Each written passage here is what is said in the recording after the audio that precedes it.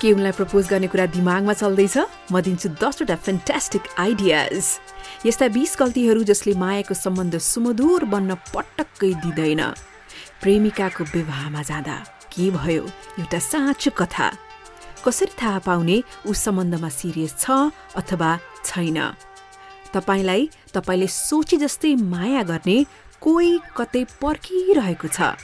नपत्याए सुन्नुहोस् भोलि 8 बजे रिलिज हुने नेपाली पोडकास्ट यो माया भन्ने चिज कस्तो कस्तो ओन्ली अन स्याप्सकास्ट।